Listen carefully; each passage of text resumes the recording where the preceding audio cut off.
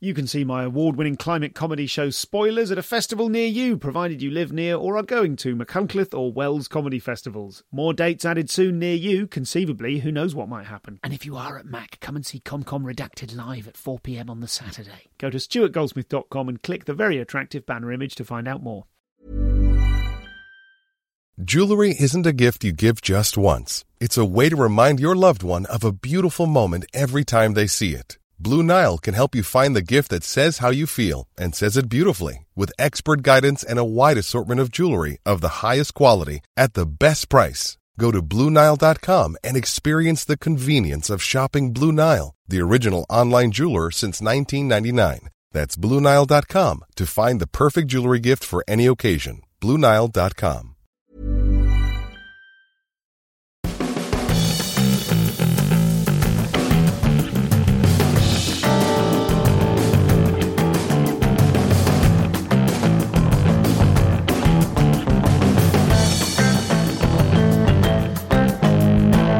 Hello and welcome to the show. Stu Goldsmith here. Today I'm talking to the brilliant Jessie Cave. Is she a comedian? Is she a performance artist? She's certainly an actress. She's certainly an artist. And you can find out everything she does at jessiedoodles.com. You can also go to comedianscomedian.com/insiders to find out more about the effect that her role in Harry Potter many years ago had on her following, and how it is a bit like being a member of the royal family in ways that are sometimes good, sometimes less so. All of that's in the insider stuff. We're going to talk about living life with an attitude of abundance. We'll talk about her relentless documentation of her life as a means of seeking permanence. We'll also cover the tragic death of her brother a couple of years ago and how she processed it and the effect it had on her creativity and on her new novel Sunset, which is available now. A content warning as well. Later on in the show, there will be some discussion of sexual assault and the effect that had on her work, on her upbringing. And I will give you another content warning when that is just about to come up. Okay, that said, this is a wonderful episode with a deeply, deeply creative and talented person. This is Jessie Cave. Hello and welcome to the Comedian's Comedian podcast. I am so excited to talk to specifically you because I think you live in creative abundance in a way that I'm really excited by. Do you think that's the case? Have you heard that expression? Are you familiar with the idea of living in abundance? I've never read any books on it. It's a thing I've heard people talk about. No, but I like it. I like that, creative abundance. It's funny because me and Alfie have a joke about my diet that I live by, which is the abundance diet. Because when I was a hormonal stressed teenager and everybody was very thin and I was very jealous of them, I would... Gillian McKeith was just coming up and she had the abundance diet, which was basically you can eat whatever you can eat as much as you want of anything. And so I took that a bit far. She meant with, like celery, you can eat an abundance of celery. Anyway, sorry. No, but I do think I give off the impression of being, very quirky and creative the entire time. But I think I'm actually a very practical person in lots of ways. So I don't mind if people think of me as a terribly creative person, but I actually don't know if that's true. The reason I suspect that you're a terribly creative person are the shows of yours that I've seen. I've seen I Loved Her and I've seen Sunrise, and we'll start proper with Sunrise in a minute. But those shows are both completely suffused with creativity, and not just the creativity of writing them and performing them, but they also have things that you've built and things that are embroidered and things that are made and things that are doodled and things that are painted. And it's a real profusion of stuff. And I think that mirrors how you they are. Your shows are incredibly specifically you in a way that maybe surprisingly makes them really relatable, given how incredibly specific they are to you. That's so nice. I think it's rooted from I've never fit in at all in any aspect of school or as a person really, and even with career things and knowing what I wanted to do, and I had absolutely no idea. All I knew was that I I liked making stuff, and I'm not even particularly good at any one thing, but I am good at finding a way of expressing how I feel. And so the shows, and the entire reason I even got into doing shows was, and I really only lately have had the confidence to call it comedy, is because there was no place for me in a career. So it was making things and doing cardboard cutouts of my face or a baby's face or Alfie's face, or even before I met Alfie, I was doing kind of like weird puppet stuff. And it's so funny because when I was reviewed and, you know, they would say I was doing puppeteering, I would feel so embarrassed because it's like, it's literally a cereal box that I've done a doodle on, and I don't know anything about puppeteering. But I've just used it as a way of saying some dialogue with somebody and making it a bit easier and for an audience to understand what I'm doing. And I don't know, I've just tried to find a way, basically, of expressing myself. And talk to me about the difference between expressing yourself and fitting in or not fitting in, because that's like a huge thing that you said very lightly. Like, I've never fit in anywhere. And it's very kind of emblematic of you and your work on stage, which is you're incredibly pragmatic about your own emotions in a way that's really thrilling to me as someone who feels, certainly by contrast, certainly by comparison, massively inhibited about the things I'll admit on stage, whereas you are completely uninhibited and sort of ruthlessly pragmatic about relaying your observations about how you felt and how you behaved. So I suppose I've sort of asked two questions at once accidentally there because I'm all excited. But I suppose what I'm asking is the difference between not fitting in and expressing yourself, and just where they come in your character. Do you know what I mean? Because, like, one might think that if you express yourself, that would lead to fitting in, or is that completely the opposite of fitting in? I guess it does, and I guess it has, to a certain extent, made me feel much more... The fact that people have enjoyed my shows and have said that they related to them has made me feel a sense of safety and happiness, but it still hasn't solved the problem of I've always felt like a very socially inept and very much an outsider. But the reason I don't know, it's so funny because looking back at the things I've said on stage and written, I am staggered that I've done that. And even now, given that it's been a few years since I've written anything as, I've just written a book, which is fiction, but it's very much rooted in truth. But I am shocked that I was that open. And I think maybe it's age, maybe getting a bit older and having kids that are older now. I am not regretting being that open and exposing us and exposing how I felt as a mother or, a psycho girlfriend or whatever. I'm really glad that I did, because I'm a different person now. So it's kind of like reading somebody else. And that's quite nice because I now have a record of what I was like at that age and that period of time. And I think that's the only reason I've ever done any work creatively, is so I can document that I was here. And I'm a chronic diary keeper. Like, I write in a diary every day, most days. And it's not like I'm writing Dear Diary, today I felt like this. It's literally just a record of something my son said or something that I did or my mum did. Or it's and I've had that absolute need to do that since I was about 9. So I think it's just an extension of keeping a diary, really, doing shows. Yeah, right. That's a really interesting perspective. That completely makes sense. That completely chimes with the way your shows work. Talk to me just a bit more about keeping a diary in order to record that. What did you say? To record that you were here? Yeah. Yeah. It's mainly a need to appreciate life, and especially when things aren't going great.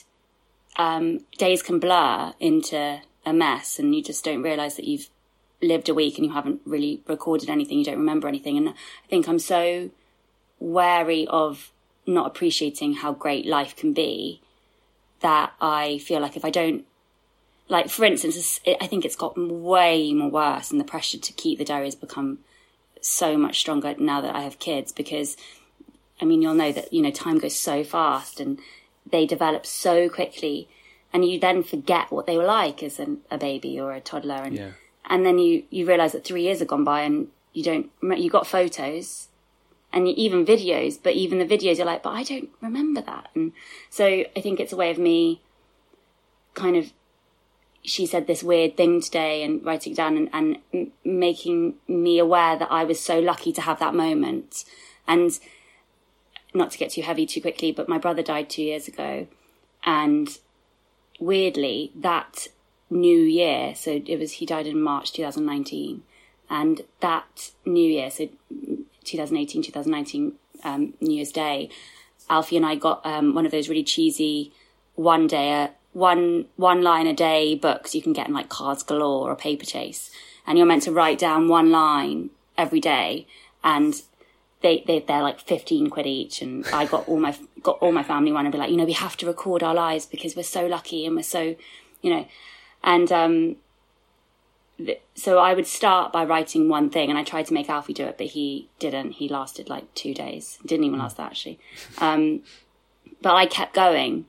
And when it came to the day that he died, I remember I couldn't write anything other than, obviously, Ben died. But it was crucial that the next day I wrote in it, because I had, you know, a 2-year-old and a 3-year-old at the time. And I remember thinking, okay, this is going to ruin my life. My life as I know it has ended now, my family's life. So what am I going to do with this? Am I going to let it ruin us? Or am I going to still see that there can be joy in things? And so writing something that Donnie did that day, or, you know, he was dressed in a Spider-Man outfit that day or something, just made me, it absolutely saved me. And in the same way with writing Sunrise, which was about when me and Alfie were broken up, and when we were having these terrible conversations about who he'd slept with and all of this stuff, writing it down saved me, because I was like, it's actually quite funny, you know, what he's saying, and seeing it on paper made me feel better. And I think that's what I've just always used writing as a form of therapy. I'm so sorry to hear about the death of your brother. I didn't know about that. No, yeah, terrible. Absolutely terrible. There's just nothing anyone can say, really. It's just absolutely terrible. But that has made me more of a chronic writer. Do you feel like the expression of your this desire to record stuff, it's definitely expressive. It's definitely artistic. Does it feel healthy when you describe it as chronic? Does it feel like a healthy expression, or does it feel kind of compulsive? It's kind of, I don't drink, I don't really drink, I don't smoke, I don't do any drugs or anything like that. It does feel like an addiction to me, writing. It's the diary thing. And it's not like eloquent prose here. It's like the most basic record. And once I've done it, I feel like a release. I do. And we've been moving recently, and all of our stuff is in chaos, and I haven't had time. I haven't even found my diary, kind of thing. And I've just felt so uptight and stressed, and I know I've missed stuff. And also being, you know, maybe a little bit depressed sometimes. And I have more recently like let days slide and just not recorded anything. And it does make me more unhappy. So it's crucial that I do it. I know, and it's just if it is an addiction, I'm going to be addicted forever, because it's definitely, it's just absolutely saved me. Is there when you described earlier on, I know exactly what you mean about watching videos of your children or seeing photos of your children. And I think, like, it's beautiful. I'm so glad they exist. My wife is very... the photos, I'm very glad the children exist, obviously. My wife is really kind of... She'll take pictures all through the day and then compose them for Instagram things. And as a result, it's like, I take pictures. They're all just on a hard drive. And, you know, to go through them just becomes increasingly impossible and frightening. So we benefit as a family enormously from having that record that she's kept and organised. But I find myself sometimes it's almost alienating to look at the pictures because you can't climb inside the picture. Like that happened. But like you say, you see a video of your kid, you go, I remember when they spoke like that, but you don't get to, it's like your dreams. You don't get to actually go inside them. You just kind of get flickers and what have you. Is there a similar problem with looking back at stuff that you've written, or does the fact of you having written it make it more permanent or more meaningful than a photo? I think, I don't know, I have a massive anxiety about photos. I have on my phone right now, I have something like 100,000 photos, and Alfie always tells me to stop taking photos, and I buy extra storage on my iPhone so I can, have as many. I don't ever have to go through them and delete them. Whereas I do feel writing has made things more permanent, and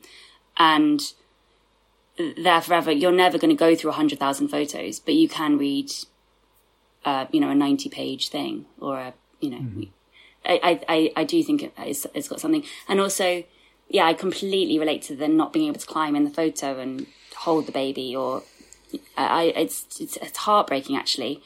And I do really get jealous of people who aren't attached and aren't nostalgic about photos and just let it be and live in the moment. But then I also think if I hadn't have taken those photos, I don't remember anything anyway. So at least I have a photo.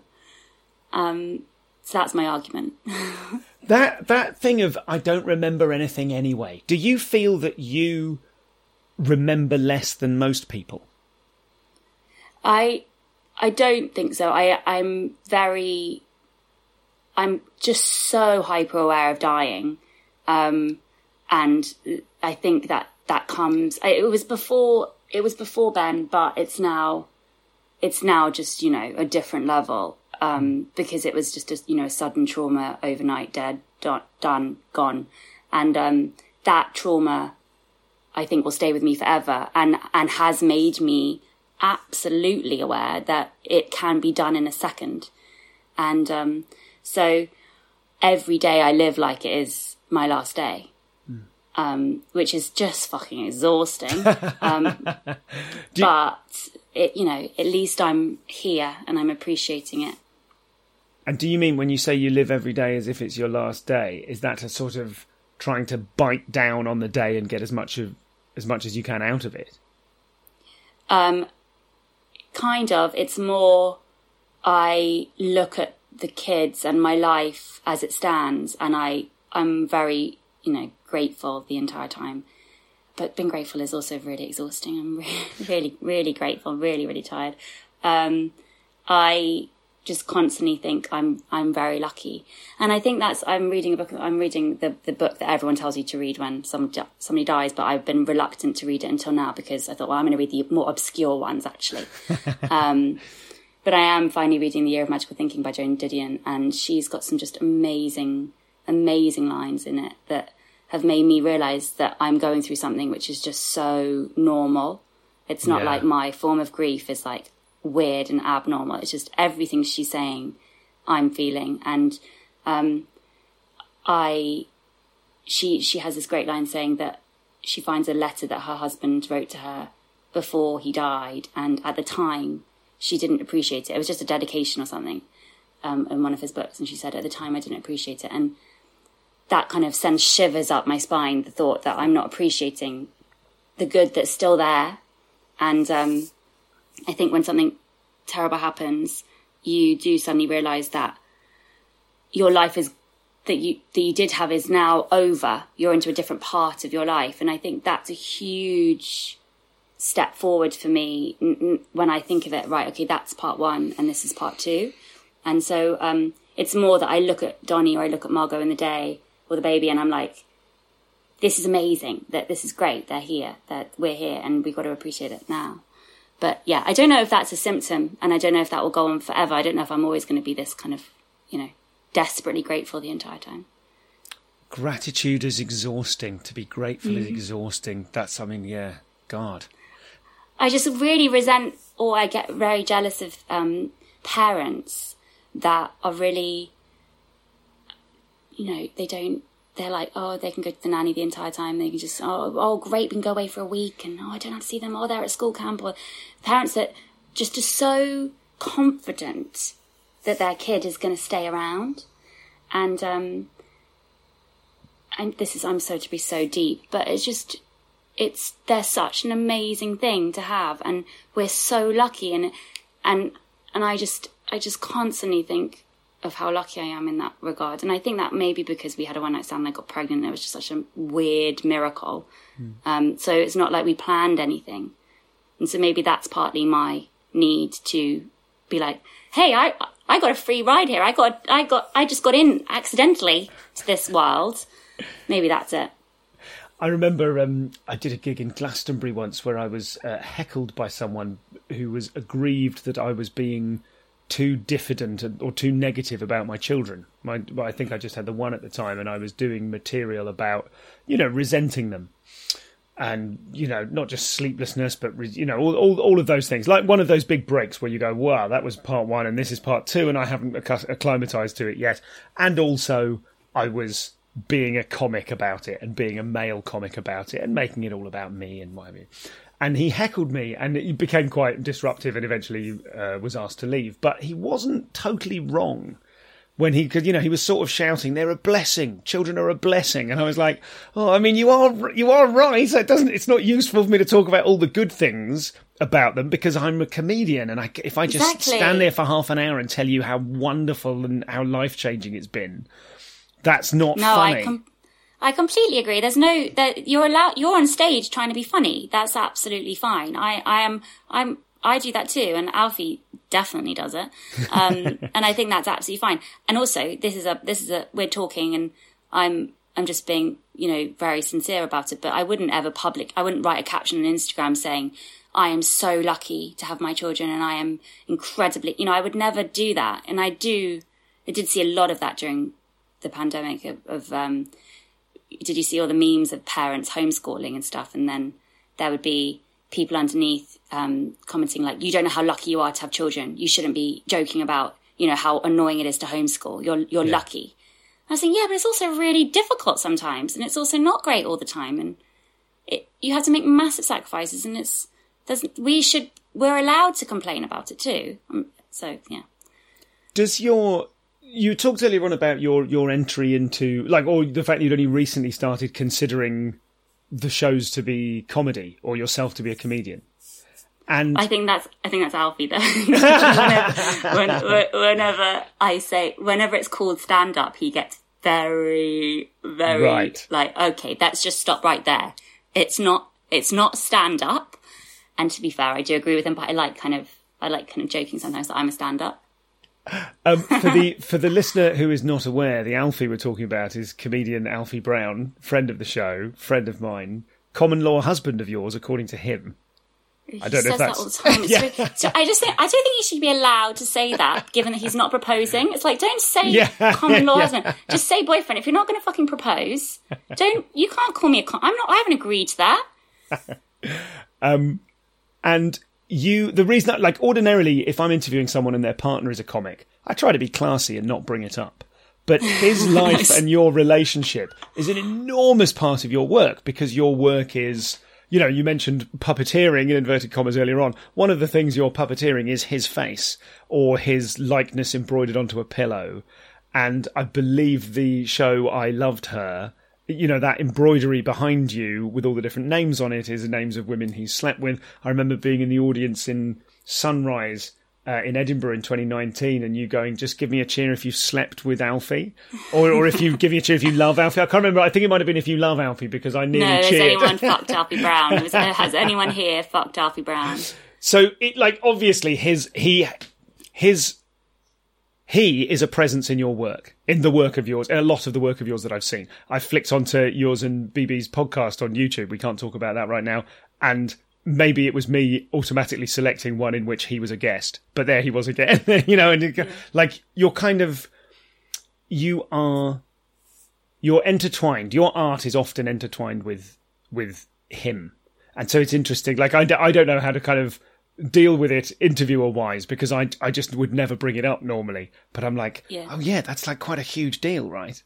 And also I'm not that cool. I think it's very cool when people don't ever talk about their other half, or they don't feel the need to write everything they've said down. But I'm not that kind of person. So it annoys him that you call it stand-up comedy, and so you do to annoy him, which I think is lovely. Yes. I mean, also, to be honest, it's not stand-up comedy at all. It's the opposite. It's performance art, which is funny, hopefully. And he is right. Well, I don't know if he is. I mean, it's not stand-up comedy in a narrow definition of stand-up comedy. I think it's stand-up, and I think I'll fight him. I think it's stand-up, and I think it is also performance art that's funny. But I'm interested in the ways in which, like, are those terms useful to you? Is it useful to you to think of it as performance art that's funny? Because it isn't the sort of stand-up that I have ever seen doing 20 minutes on a mixed bill in a club. But you could do that if you wanted to, because the stuff is incredibly dense, really rich, really full of punchlines, and performed brilliantly. So it could sit there. You may not want it to, but maybe. What are the terms performance art that's funny? Is that useful to you as a way of thinking about it? Is there something creatively freeing in that, or what is it that you see that stand up is that you are not? I think I was determined when I wrote Sunrise that I was going to do stand up, because I wanted to threaten Alfie and be, similarly on the same scene as him. And when I told him, actually, I'm going to write some hardcore stand up. I'm going to write some really, really real stand-up. And you're going to see me at the clubs, and you're going to be, I'm going to be on before you, and I'm just going to... And obviously, it did not work out that way. I immediately wrote a puppet thing, and it became verbatim chats we've had about, peanut butter toast and stuff. But I think it has helped me get in the door. Having labels like stand-up has got me... I think you need to be called something in order to get on things. And so my first show, which was called Bookworm, which I did in 2012, I had never been to Edinburgh Festival before. I had done Harry Potter, but I hadn't got any work after Harry Potter. I was 24 and had no idea what I was doing other than doing silly YouTube videos. And I thought, I'll just go and I'll write a show and we'll go to... Where do people do shows? Okay, Edinburgh Festival, we'll do that. So my whole family, Bibi was in the show. She was 13 or 14. And I just wrote a funny-ish show about a book club spook. But I didn't realise that was allowed. Because the bonus of being in Harry Potter was that they thought I would sell tickets. Yeah. So they gave me a room at the Underbelly. And I sold no tickets. I had to go out and do flyering. And I had to, because that's not how it works. Just because you've been in a film doesn't mean you're automatically going to sell out things. People are so stupid. Anyway, so it's just helped me get in the door by terming it as comedy or stand-up. But I think people are always slightly surprised. And when I have done mixed bill shows and I've come on with my puppets, it has been stone cold silence. So I don't know if I would fit into those things. So this is Jessie. I'm enjoying this enormously, and I'm just going to remind you very quickly of two things. The content warning for the chat coming up, which is going to cover sexual assault, and also to go to the Insiders Club, comedianscomedian.com/insiders, for 15 minutes of extras about her membership of the Harry Potter franchise and the legacy of fandom and everything that means to her. Also, how the Cave Sisters Patreon has changed her relationship with elements of her following. And if you're not already watching We Can't Talk About This right now on YouTube or listening to it at your various podcast providers, then get on that now and you can join the Patreon, patreon.com/Cave Sisters, to get the sort of intimate stuff that we are talking about in that section of the Insiders Club. So let's get back to the interview. This is Jessie. Quality sleep is essential. That's why the Sleep Number Smart Bed is designed for your ever-evolving sleep needs. Need a bed that's firmer or softer on either side? Helps you sleep at a comfortable temperature? Sleep Number Smart Beds let you individualize your comfort, so you sleep better together. J.D. Power ranks Sleep Number number 1 in customer satisfaction with mattresses purchased in-store. And now, save 50% on the Sleep Number Limited Edition Smart Bed for a limited time. For JD Power 2023 award information, visit jdpower.com/awards. Only at a Sleep Number store or sleepnumber.com. Cool fact, a crocodile can't stick out its tongue. Also, you can get health insurance for a month or just under a year in some states. United Healthcare short-term insurance plans, underwritten by Golden Rule Insurance Company, offer flexible, budget-friendly coverage for you. Learn more at uh1.com.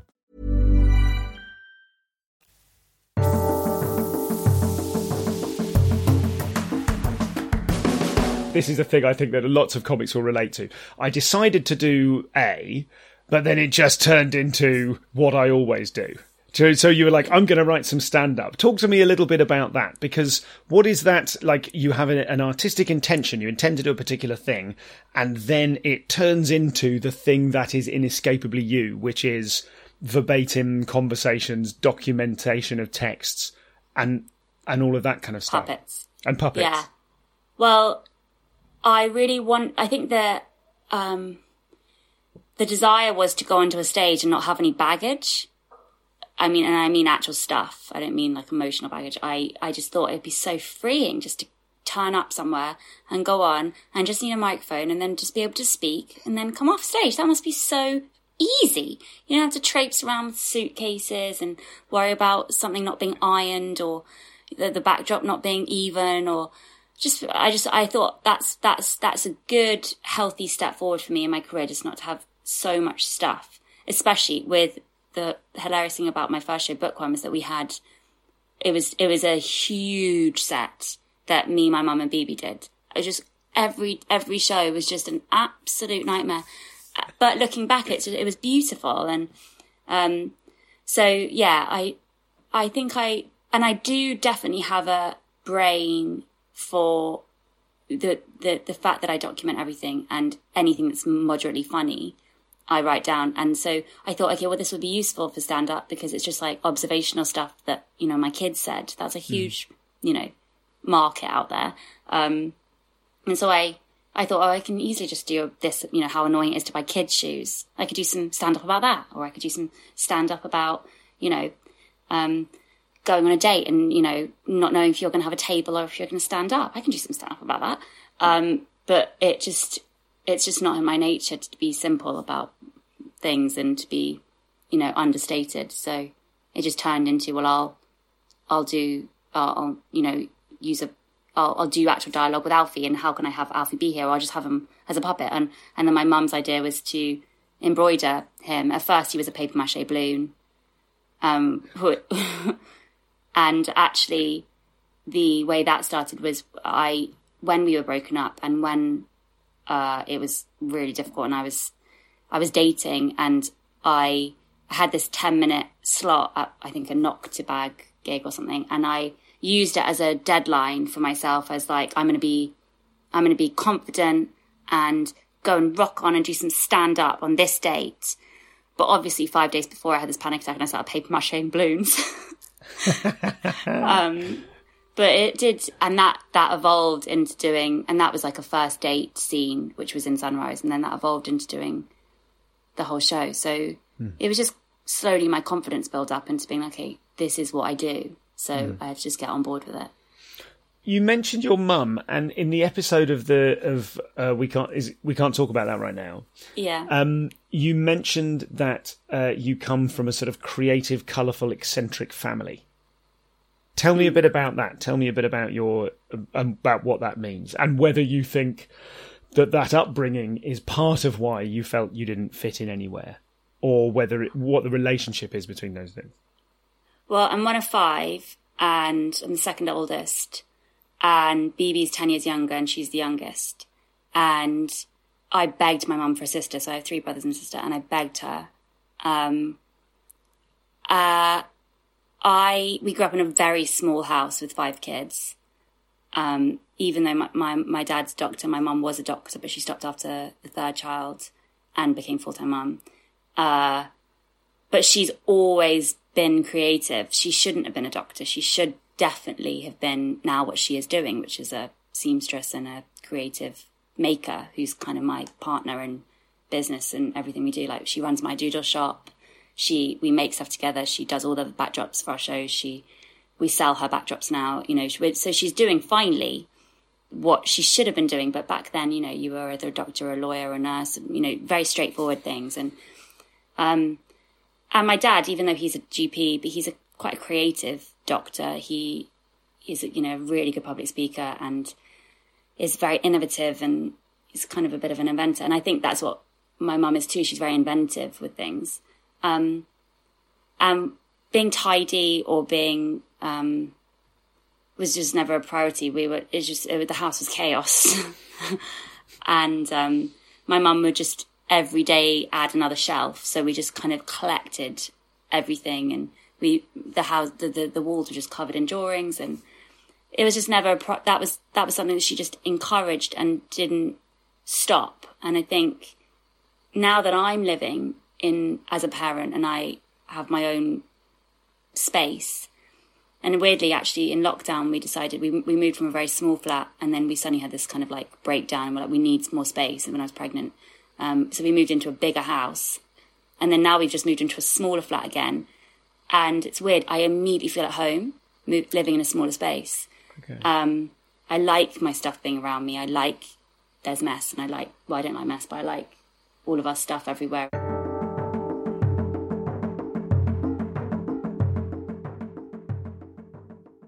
Hello, Stu here. We'll get back to the interview in just a second. This is just a quick content warning regarding the content of sexual assault. Jessie is about to mention that she was sexually assaulted as a teenager, and we talk about some issues around that. So over the next 5 minutes or so, we'll be talking about those things. And this is also an opportunity for me to apologise, really, to Jessie and to you, the listener. Listening back to this, I'm not thrilled with my response. I think it was in keeping with the tone of the interview, but ultimately her abrupt kind of revelation made me uncomfortable, and I didn't really know how to respond. Listening back to it, I should have at the very least said something like, "I'm so sorry, that's awful." And I didn't, because I felt uncomfortable, and that's my thing to deal with, not anyone else's. So with that said, let's get back to the interview.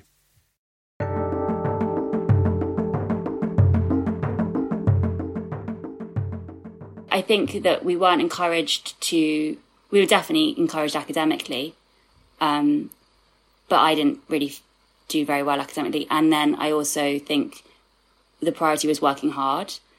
So it doesn't really matter what you do as long as you have a strong work ethic and you work hard. And I think that's just something which I have followed on. And I think that's largely due to the fact that we were very, very competitive tennis players as teenagers. Me and my older brother, Robbie, and county swimmers. The younger three weren't those things. And I think my mum had relaxed by the time that they were that age. But me and Robbie were like, we were going to be professional tennis players, but I didn't grow. I got raped by my tennis coach, which wasn't ideal. And it just wasn't what we were going to do. But so I think sport as a child makes you a very driven, kind of disciplined adult, I think. As a side note, probably not for the recording, if it's not too much emotional labour, when you drop that in, what do you think is an appropriate response for me so that I can grow as a person? I know, but I should say trigger warning. But I'm like, I'm sorry, I was the one who's raped. Why do I have to give a trigger warning now? For sure. Yeah. I've been told off so many times about that. I don't think you do, but I think I, as a broadcaster, need to put a trigger warning on. Maybe then in the intro you say trigger warnings, there is talk about rape. Yeah. And also I do talk about it, heavily in Sunrise, so it's not like it's the first time I've ever mentioned it. No. But we made a massive mistake, because when we started our podcast, the first episode, we were just chatting about stuff, and then we were talking about our sexual development or something. And then I said, well, obviously mine was, annoying because I was a virgin and I got raped. And we started talking about that, and it obviously got picked up by the Daily Mail. It was just a nightmare. It was a nightmare because it was such a lesson in, people might listen to this and they might take it really seriously, and we didn't do a trigger warning. Yeah. I'm a bit bad like that. Yeah. I mean, that is, I think this is an observation, I suppose, rather than a question, but I mentioned kind of pragmatism earlier on and being matter of fact about your experiences. And one of my observations really about your work is that you are a person of the internet in a way that I'm kind of too old to be. Like, you embrace, the concept of broadcasting your experience on multiple platforms. You're on Instagram frequently, you're a big following on Instagram, and you sort of exist with a sort of relationship with your followers and your Patreon followers for the podcast and making doodles for people and stuff. You sort of exist in step with the internet in a way that people of my age are maybe I'm too late for that. Do you know what I mean? No, well, I don't think it's too late for that, but it's in my nature. And also, given that I've never fit in, given that I've never had any ease with my career, it's always been me, banging down doors and finding a place for myself, making my own work, and then eventually getting attention for it. And then eventually, I was in TV development for 8 years. I realized that was just pointless. And now I've decided whatever I do in my career going forward, it's going to be I'm going to do it myself. And so the internet is absolutely necessary for those. If I'm going to make things myself, I need to get people to watch it, or I need to get people to buy it, or I need to get people to know that I'm doing this. So it's a brilliant time for people who do want to do it themselves, because you don't need anybody. As much as, my agent is brilliant, and it's the only kind of traditional thing I have is, route to tradition is having an agent still. But, I am really keen to do things myself, and I think that's slightly annoying as an agent maybe sometimes, but she's amazing, and she understands that I just kind of get on with things. And so, yeah, the internet is just really, really great for me. And I think there is something that feels to me quite contemporary in your ownership of the fact that you were raped, and the fact that you would say, why have I got to worry about it? Why should I trigger warning it? That feels like an incredibly healthy response. Yeah, and it's terrifying to say, because it's like, especially right now, everyone's so careful. Everyone thinks we have to be wrapped up, and we're not. Yes, we were a victim, but I'm not living as a victim. I haven't lived my life like that, and I do have a terribly practical side to me, which is like, again, like when Ben died, the next day I wrote in my diary. It's the same thing with this. It was exactly how it formed me. It completely formed me being raped at 15, because I had to wake up the next morning and decide, oh, this could ruin my life. This could absolutely mess me up now. What am I going to do about it? And I put it in a box, and I decided I'm going to leave that box there for a bit, and I'm going to keep going. And yes, that's not probably healthy. And I have been told probably about 500 times that I should have extensive therapy. But my therapy is working and expressing myself and talking about it and being funny about it. That's my therapy. That's how I've got better. And it's very disconcerting for people when I do talk about it, because I am quite funny about it. And that's a privilege I have, because it wasn't a brutal rape. It wasn't like it was a stranger off the street. It was actually, incredibly sinister. But at the same time, I can find the funny in it, because it's my thing and I'm allowed to do that. But, it's really funny watching people's response, because they're like, what am I meant to say about it? And even on our first date, Alfie and I, actually our one night stand, which turned into more, I think I was just straight away came off the bat and was like, I was raped when I was 15, and I think I was just nervous, and it was just a way of like breaking the ice about it or something. I think I told him about an STD that I had, and I just within 5 minutes I was just overspilling with everything about me, so he could make a quick judgment. And is there an element of that whereby you knew it would be disconcerting for him, and so it changes the dynamic in the conversation? Maybe. And also he has a very annoying ability to be quite disarming with he's very still. And so I arrived flustered and immediately felt like, why is he being so calm and confident and still? And so I just kind of overcompensated by telling him about my vagina or my rape or, all the things I've got in TV development that are never going to get made, all of the ideas, all of the episode ideas, and just, ridiculous level of information you received. I'm interested in the marrying in your personality of the kind of sort of effusive, creative, doodling, building, embroidering kind of part of you, and the bit of you that is like a life coach. The bit of you that is like Goggins or someone going, work harder, do more, run faster.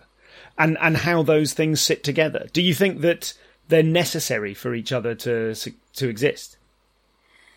Well, I thought about this the other day because we've been moving and I haven't had time to sit at my desk in such a long time.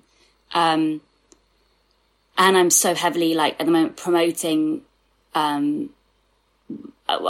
basically, I've split myself into so many different jobs now because I like doing all of them that I realised I can't do that. I have to be quite clear right now with the one thing I'm doing, because if I want one thing to do particularly well, I can't be promoting my doodle shop, or I can't be promoting my podcast particularly, or I can't be, if I want my book people to know that I've written a book and I'm really proud of it and I want it to be read. So I've had to delegate at the moment and think, okay, it's not the time to do some drawings. It's not the time to do something for the fun of it and creative thing of it. It's time for me to be business-like about how I'm going to get people to read my book. So I like that side of it. I like being quite business-minded. But I did also realise the other day that I'm never going to be one of these people that sits down and does a painting for the fun of it or just draws for fun. I've never done that. It's always been with an aim to, right, how can I make this a job? How can I do this and people might like it enough to subscribe to me or whatever. It's just always been that way. And I think that's rooted from art school in particular. When I was at art school, I only drawed the way I draw now. And you were told, to do all these different styles and try out different things and different, to see what you're going to be like. And I remember just thinking, what's the logic in that? This is my style. Why am I going to change that? Yeah. And they were like, but, you should let's try some oil paint today, or, print, let's try doing some acrylic or whatever. And I was just like, no, because I like drawing like this. So, and it's my thing. And I actually really am glad that I did drop out. And because I thought, well, no, because I'm not going to be the best oil painter.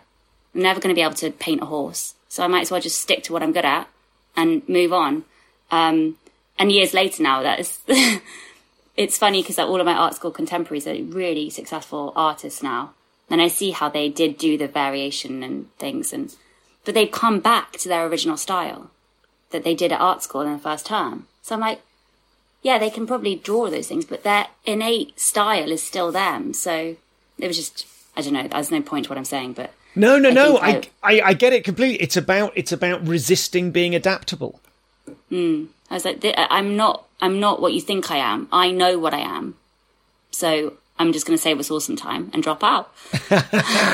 So did you, in your way, when you were saying before, I don't fit in anywhere, part of me thinks, having never been to art school, I went to kind of wacky devised theatre school in Dartington, so it was pretty cut open a rabbit and find a poem inside. There was quite a lot of that. So it was sort of almost art school, but without but with even less actual skill involved often. But was it? And part of me, from a layperson's perspective, wow, you even managed to not fit in at art school. Presumably, I might imagine the people at art school were people that didn't fit in other places. Or is that totally wrong? No, but that's true. I didn't fit in, and that's because I was more businesslike. I was actually not I wasn't quirky enough for art school. I look like I should have fit in at art school, but actually I was too business-minded, and too driven in certain areas, and thought, okay, what's going to save us? What's going to save me time? What should I be doing? And I've always thought about this in terms of my career because I do so many different things. I've got to pick the winning horse whilst it's winning. I don't know, this doesn't make sense at all. I've tried to describe it in so many different analogies over the years, but if I've got 5 different horses and they're all, trotting along, no, it's not horses, it's dogs. It's dogs. The racing dogs. Yeah, greyhound racing kind of thing. Yeah, there we go. Yeah, there we go. So I'm going to go with whatever one is fastest on the day. So right now it's writing. So I'm going with that for a bit. Yeah. But I might go back to drawing. I might go back to doing shows. But right now I'm putting my money behind that one. Gotcha. It's like you're the agent of all of the different yous with the different careers. And if one of them has a particular success, you're like, let's focus attention on that one. Exactly. Because also I know that my heart is in doing drawings. That is what I feel like I was meant to be, is just an illustrator. So it's like I'm saving that for when I, for a rainy day. Right now I'm going to try and push myself in other arenas. But the doodle shop is lovely because it's something that just kind of ticks along and is what is a very calming thing for me to do. I think the word, it is an awful word I learnt recently, which is solopreneur. Are you familiar with that word? No. It's entrepreneurs who are like the whole thing themselves. And I think I'm probably one, and you're probably one as well. We don't need to like the word. And mostly people just use it to try and sell you pyramid selling, stuff about, I like the word. Yeah. So you're a solopreneur. That's what I'm going to put on my bio and all of my Instagram. You wouldn't be alone in doing that. But you might be particularly qualified to do that. Like, we don't really think about it in terms of art because, like, no one ever... It's one of my kind of bugbears, really, is no one ever talks in terms of creative efficiency. I love having loads of things on.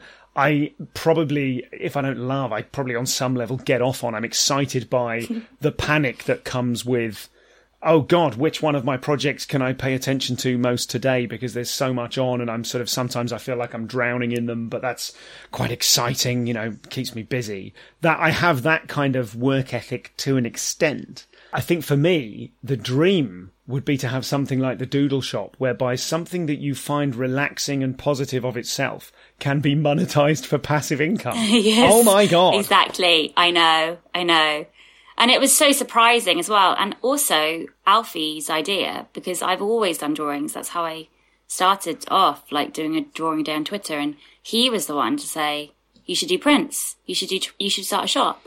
And I always just thought, no, people aren't going to buy them. What? And he was the one to do that. He's always been so encouraging like that. And even my agent, quite often when I said, I'm busy because because occasionally I do hand drawings for people and I personalize them and it takes up a lot of time. And especially during lockdown, actually, that was my main job.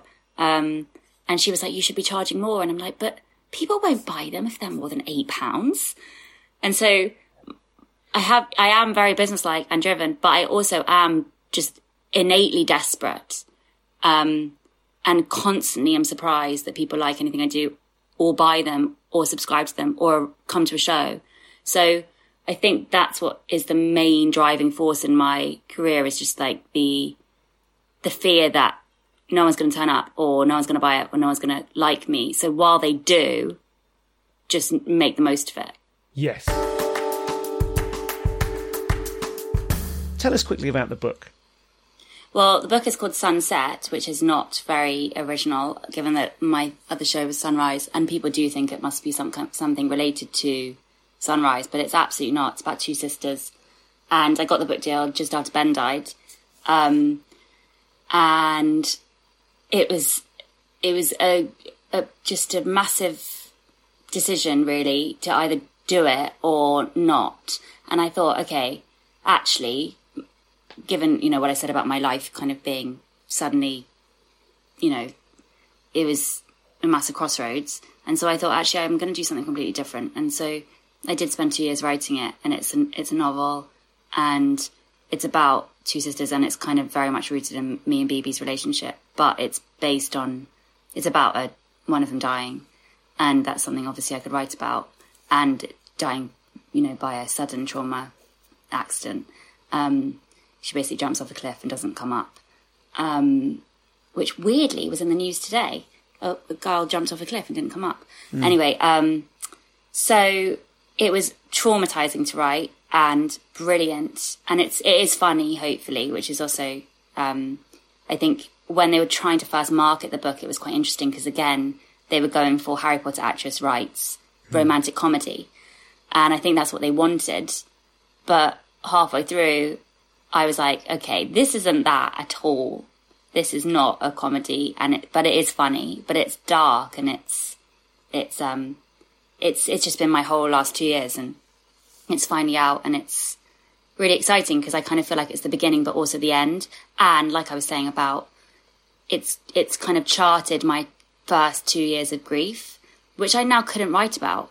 Like, I wouldn't know what it's like in the immediate aftermath of a trauma now, because I don't remember, because I blocked it all out. So I'm really glad I've written about it, because it's very particular to this stage of grief, which is the sudden, quick, brutal aftermath. So, and it's not like I was trying to write the book to help people, but I did find in the, I needed to read stuff after Ben died. Like, I needed to read stuff, and all the books that were out there about death were memoirs, or like the kind of books that are like the 5 stages of grief, and that really books that just, if you type in books about grief, you get the top 5. And I read the top 5, and then I was like, but these haven't helped me, because they weren't really particular to sibling loss. And so this is a particular book about sibling loss, but it's also hopefully a universal book about the sibling bond and how you can be nasty to each other but still love each other.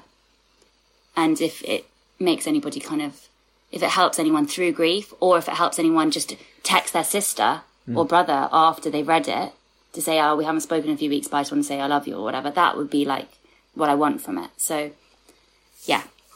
Did you find in writing it, because it seems like you said it's kind of based in your relationship with BB, the work of yours that I've seen on stage, it's completely, there's no subtext. No, I don't mean there's no subtext, the criticism. What I mean is it's actually about the people you're naming and the real names. And a question I sort of had vaguely racked up was the names on the embroidery. Would it make a difference to you if you'd changed the names? Would it ever occur to you to safeguard people's privacy by changing the names? And if so, would that create a flaw in the art, or would it not matter at all because the emotion was the same?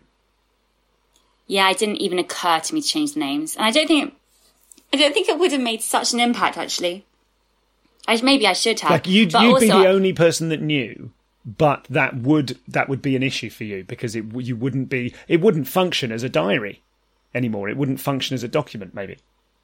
Yeah, I think I'm always so primed to be attacked in a creative way, like, to be for people to criticize me.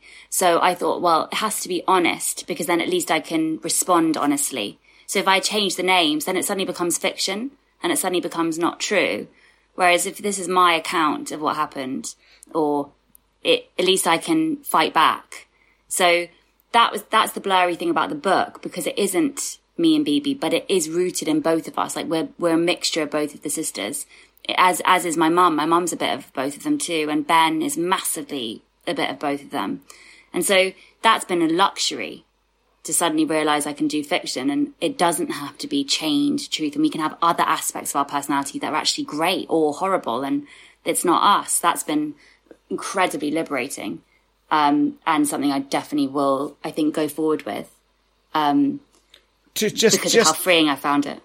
Sorry, I slightly missed that. What was it that was particularly liberating? What was the realisation there? The realisation that I can write, and it doesn't have to be me, and It doesn't have to be BB or Alfie, or it doesn't have to be completely my story. It can be an imagined story, and it can be other people's things, but there can be parts of that are a little bit true or inspired from truth, but I can go more with it or less with it. And yes, I understand. Because you've got this enormous wealth of experience at writing down what is true. Now you can sort of loosen off the truth. I don't know what that was. I was sort of imagining I get it. Yeah. Now I can kind of just, springboard from that truth and go into different territories and not, I don't know, I've never felt qualified to write fiction. Yeah. And now I feel a little bit more, just because I've written so much of the non-fiction. I don't know, I think it's really been good practice. Talk to me about the idea of qualifications. I'm interested in that word qualified, about how we regard ourselves, sort of our entitlement to, that's a negative, I don't mean any of the negative connotations, but what entitles us to write? What qualifies us to write or to create art? I am so not about qualifications now. And I now that I've written it, and I have always felt that I'm not qualified to be a writer and I shouldn't call myself one. And I don't have a degree. I don't really spell very well. I definitely don't know anything about grammar. But it's only with encouragement from other people who've read my writing and them saying, that doesn't matter. That doesn't matter. All that matters is the story and the characters and how you're writing it. It doesn't matter about the grammar or anything like that. So I think that it's a massive thing that, people want to have. They want to have a reason to be there. So they're like, well, I've got this qualification in this and this and this, so I should be allowed to be called a writer. But it's really not about that anymore. I think it's about the ideas and if you're going to be the one to actually make the effort to write it down. And I think that so often people say that they write and they really just don't. And it's just about putting yourself out there, really, is the qualification. That's really interesting. Someone once said to me it was about my perceived threat of someone using an idea that I'd come up with for something. And someone's like a mentor figure in my life said, "You're only an idea is only as good as the ability to execute it." And I think that's sort of similar territory, isn't it? Like, it's what is writing? It's turning up. If you were the one that could be bothered to write down the thoughts, you were a writer. Exactly. And also, everything that I've ever written is just because I had the wherewithal to get my pen and to write it down there and then, so I remembered exactly what was said. And it stood me in good stead. And I think that, actually just doing it doesn't have to be perfect. The ideas that you have, it's just about actually executing them and doing it. And so many people think, I've got this idea for a short film, but it has to be like filmed properly and has to, have a director and it doesn't. I think everyone overthinks everything. It just has to be about just writing it down and making it. When it came to the recording of Sunrise, which happened during Corona and to an audience of one, BB, which was great because I saw it live and I then watched I Loved Her on the Soho On Demand service.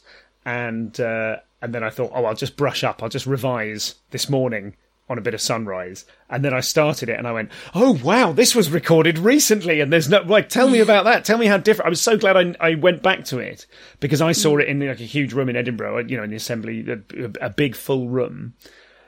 Talk to me about the experience of doing it just to BB. Well, I was I felt very safe and I feel quite ashamed to say that really because I loved doing it to just BB. And when they said, I'm really sorry, but I won't be able to have an audience because of the virus and everything, I was thrilled. And that did make me feel very guilty because obviously Alfie's a stand-up and he's had his job basically taken away from him. And he relishes an audience and lives for that, the buzz of having an audience there. And so I did feel slightly like, oh, right, his argument about it not being stand-up is kind of, this has proven his point, really. So I felt very safe. And also I do act and I have done quite a lot of it. And it was very much like filming something, but, just doing a number of takes. And I enjoy that part of it. I enjoy drilling something and doing it. And that was always something I found really disheartening about doing it live so many times because I would be like, but I can do that better. I can do that so much better. Fascinating. It never even occurred to me. Of course, you can stop. It's only BB. You could stop and retake a bit. Did you go all through the way? Did you go all through it in one go, or was there? Well, no, it was great because the baby was so little. We were allowed to. I just said, I can only do it if we're going to do it in really particular hours in the day. So we just filmed it over about 3 days, rehearsed it too, so I could just do a few hours at a time. So it wasn't rushed. It wasn't like a show you record in the evening and you do 2 tries and that's it. It was like I had probably about 3 takes of every bit. So it was perfect. I'm not saying that I like the outcome. I'm really glad that it was filmed professionally and Adam Brace is amazing and Andrew Nolan, who is the DOP, is amazing too. But I do think I could have done it a lot better still. But the great thing is, with age and kind of my pride I'm not as proud as I think I once was. it doesn't matter. It really doesn't matter. Like, it's good enough. And it gives the show is, that's a fine example of what it is. It's not the best version of it, but it's good enough. That is such a great thing to hear an artist say. I was talking to my friend Amanda this morning about sort of about those things, about so there's a concept in the therapy that I've explored years ago about daring to be average. Dare to be average. And it sounds just like you want to run a mile from it, because it's like, oh God, I don't want to be average. And just in talking to her about it, I was understanding, it's dare to be average for oneself. Not dare to be an average person, but recognise and embrace the fact that 50% of your work won't be as good as the other 50% of your work, because you cannot maintain the top 10 percentile of your creative or performative ability. You can't do that the whole time, because that would be impossible. It would no longer be the top 10%. Do you know what I mean? Yeah. So actually, forgiveness. I suppose what I'm talking about is forgiveness as an artist, or compassion, self-compassion as an artist. Yeah, totally. I'm much less of a perfectionist now. I don't think I've actually ever been a perfectionist. And given that I think that Alfie is, and I think BB is to a certain extent, I've always been like, let's just do it and put it out there. Doesn't matter. There's definitely, I'm not striving to be average, but I don't want to be precious about things. And that's just the way it was. I didn't get another take. Okay, well, that's good enough then. That's fine. I love it. I'm really excited about the idea of being a drill sergeant, but not a perfectionist. That seems to me to be key to a happy creative life. Yeah, I do find whenever I'm very prepared for something, then I'm not as bothered when it's not perfect. And we had one experience, me and Alfie, of actually in the breakup period, just before we broke up. I think it probably was the trigger. He was doing a show, and basically I said to him, I went to see the first show in Edinburgh, and I was like, you have to do this with it. You have to drill this. You have to put this bit here and it. And so I made him get up in the mornings, and I made him drill it. And he hated me for it. Like, he really, really did not enjoy that process. But when a month later, it was absolutely amazing. We did break up because of that period of time, but because I was awful. But at the same time, it did make me, I am very much like that. I just think if you're prepared and you know what you're trying to say, then you can be a bit more free and enjoy it more. What's your biggest failure artistically? My biggest failure artistically is absolutely wasting 8 years in development for TV. So I spent I've been in development about 5 or 6 times with different production companies. I was in development with Channel 4 for 8 years with one idea, and it got rejected 8 years later. I wasted so much time working on that, thinking it would happen, with a number of executives, different commissioners. And the production company was great, but I should have had the guts to say no early on, rather than thinking, I need to get this made. It's Channel 4, I should have had the guts to be like, this isn't going to happen. I'm not going to waste my time, because I could have put my efforts into other things. I should have kept making YouTube videos. I wish I'd done that. I wish I'd kept that up. I got sucked in to the power and thinking, but this is legit. This is a channel. And it really is not all it's cracked up to be. And those 8 years are invisible. No one can see all the work I did. The script's there. Yeah, the script gets shopped around, but it's not going to get made. And I'm never doing that again. And, you can waste so many hours having these meetings for development things, and it all comes to nothing. I mean, I'm sorry to be a pessimist about it. Some obviously there are shows getting made, but I've spent almost a decade in development, and there's just no point for me anymore. I'm not ever going to get hurt like that again. Thank you. That's a really good answer. I'm an efficiency nerd as well, and it just doesn't seem like a sensible trade-off. It doesn't seem like a gamble I'm willing to take, to put years into making a thing that then is decided by someone else's whim. And now everything I do is just me. Exactly. And also, who is the judge of this thing? It's usually a development. It's very rarely somebody who's more qualified than you who's saying yes or no. Or I know we just talked about, what qualification means, but they're having a number of things in development with many other people, but you just get tricked into thinking that this is going to be worth it. They actually really like this one, or this is, and I'm not talking about like early stages development. This is years of working on one script, working on a treatment, working on an episode outline, just like stuff that should take no time at all took years. And I just regret it. I shudder to think about how much time I wasted. But, it does make me more brutal with things when BB's saying, should I submit this idea for this? Or should I do? I'm like, no, don't do it. Just do it. Make it yourself. Don't do it. That's good. That's a good preparation for the age of YouTube and zero gatekeepers in which we now live. I suppose that's good. That's a good mentality. You're kind of for her at least. She's maybe ahead of the curve on, like, one of the most important things management can do for anyone, if we just briefly regard you as BB's management, is to say no. Yeah, I don't think she'll listen to me though, which is interesting. I think that everyone has to make their own mistakes, and everyone gets lured in by professionals telling them that they're brilliant, and this time it will be different. This time it will be quick. This will get through the door quick. That's such a shame though, if you've arrived at a position of I'm never doing that again. I really have. Yeah. I mean, obviously, if somebody gave me an offer, I would not say no, but sure. I don't have any expectation anymore for that kind of thing. And as a result, I don't really respect much that gets made anymore. I very rarely enjoy something and think, that was amazing, that was brilliant. Quite often I'm like, that got through the door, well done them, but how many years did that take? Off the back of that, how do you may have answered this already, but how do you cope with failure? I expect failure. So I don't expect anything to do well or anyone to like anything. I'm very, very, very negative. To a massive fault, I expect it to go badly.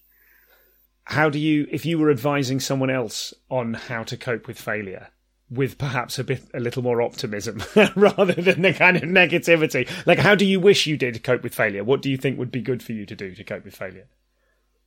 Rather than to have a kind of negative, anticipatory, get the attack on myself in first kind of attitude. Well, I don't know, I think it's quite good to not really have any expectations, because then when things do go well, and if you do put the work in, then it's a bonus. I think I've been hurt so much by career things not working out, that, like the development stuff, that I think any hope has been stamped out of me.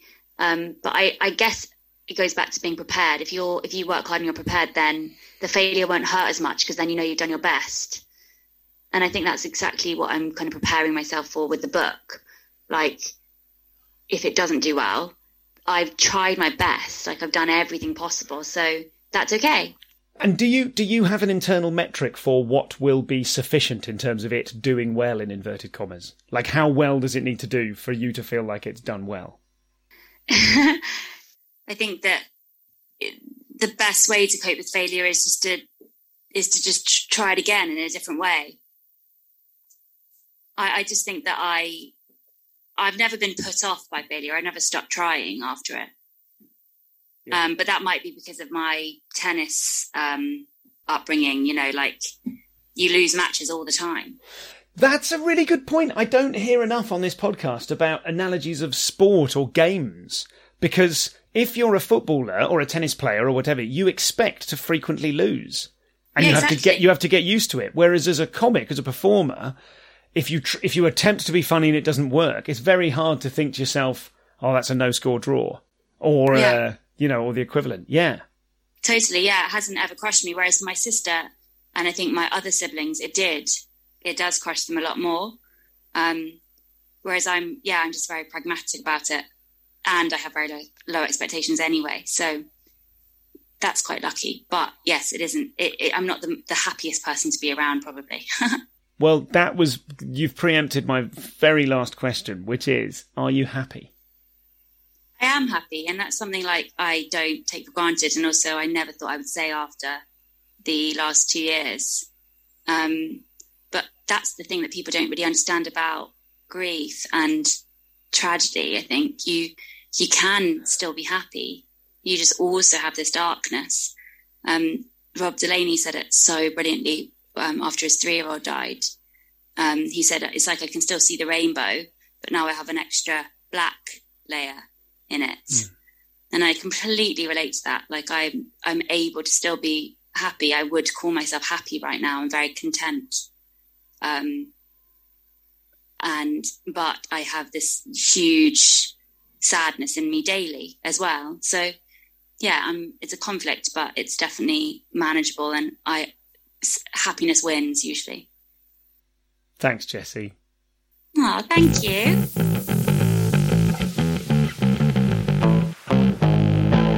So that was Jessie Cave, a really, really enjoyable interview, and just someone who I'm really inspired by her creative approach to everything. And I would love to be a bit less of a perfectionist and a bit more of a drill sergeant. I feel like I get a lot done, but it's never enough. I spoke to one of you. I spoke to a very kind member of the ComCom Pod fraternity called Jeremy, who is a project manager, and Jeremy and I are sort of trying to, he's giving me really useful advice about projects and time management, and I'm sort of pathetically trying to offer him things in return.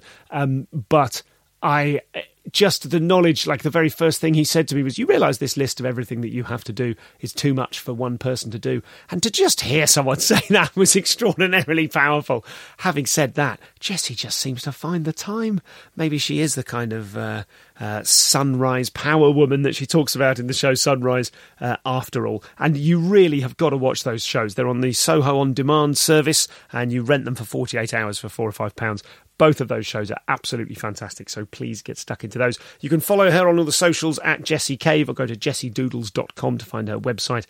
You can find out all about her novel Sunset there as well. And the Patreon for her podcast, We Can't Talk About This Right Now, with her little sister BB, is at patreon.com/cavesisters, and you can find it on YouTube and what have you. That's the kind of shout out you have to do for all the things when someone is as busy as Jessie. So thank you to her for being on the show. Thanks for listening. The logging was Jake Crossland. The editor is Nathan Wood. The music is by Rob Smout, and your podcast consultant is Pete Dobbing. I'm Stuart Goldsmith, and you can contact me, info@comedianscomedian.com. You can check out the comedianscomedian.com website and go to the Insiders Club if you wish to join that or support the show. You get all of your episodes ad-free, plus you get all of the extra content from every show that has it, which is just a huge amount of stuff now, so jump on that if you fancy. And also the recent Insiders Q&As with people like Nish Kumar, James Acaster, Fern Brady, as well as Alfie Brown, the aforementioned Alfie Brown, and the incredible Self-Help for Comedians special with psychologist Amanda Donnett. All of that at the Insiders Club.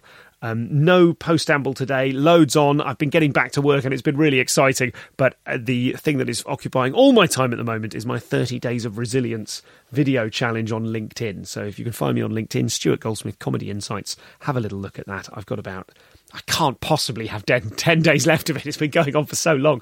But I think there are something like 9 or 10 days left. There's some video clips there with people like Russell Howard, Catherine Bohart, Rosie Jones, me just kind of filtering out some little tips on resilience from various interviews that I've done. So have a look at those. And follow me on the socials at ComComPod. That's everything. We've got some belters in the can coming up. Josh Johnson, very, very exciting. He's coming out next week. Then we have Paul Zerdin. And also I'm interviewing someone else very entertaining later this week. More news once it's safely in the can. Bye for now.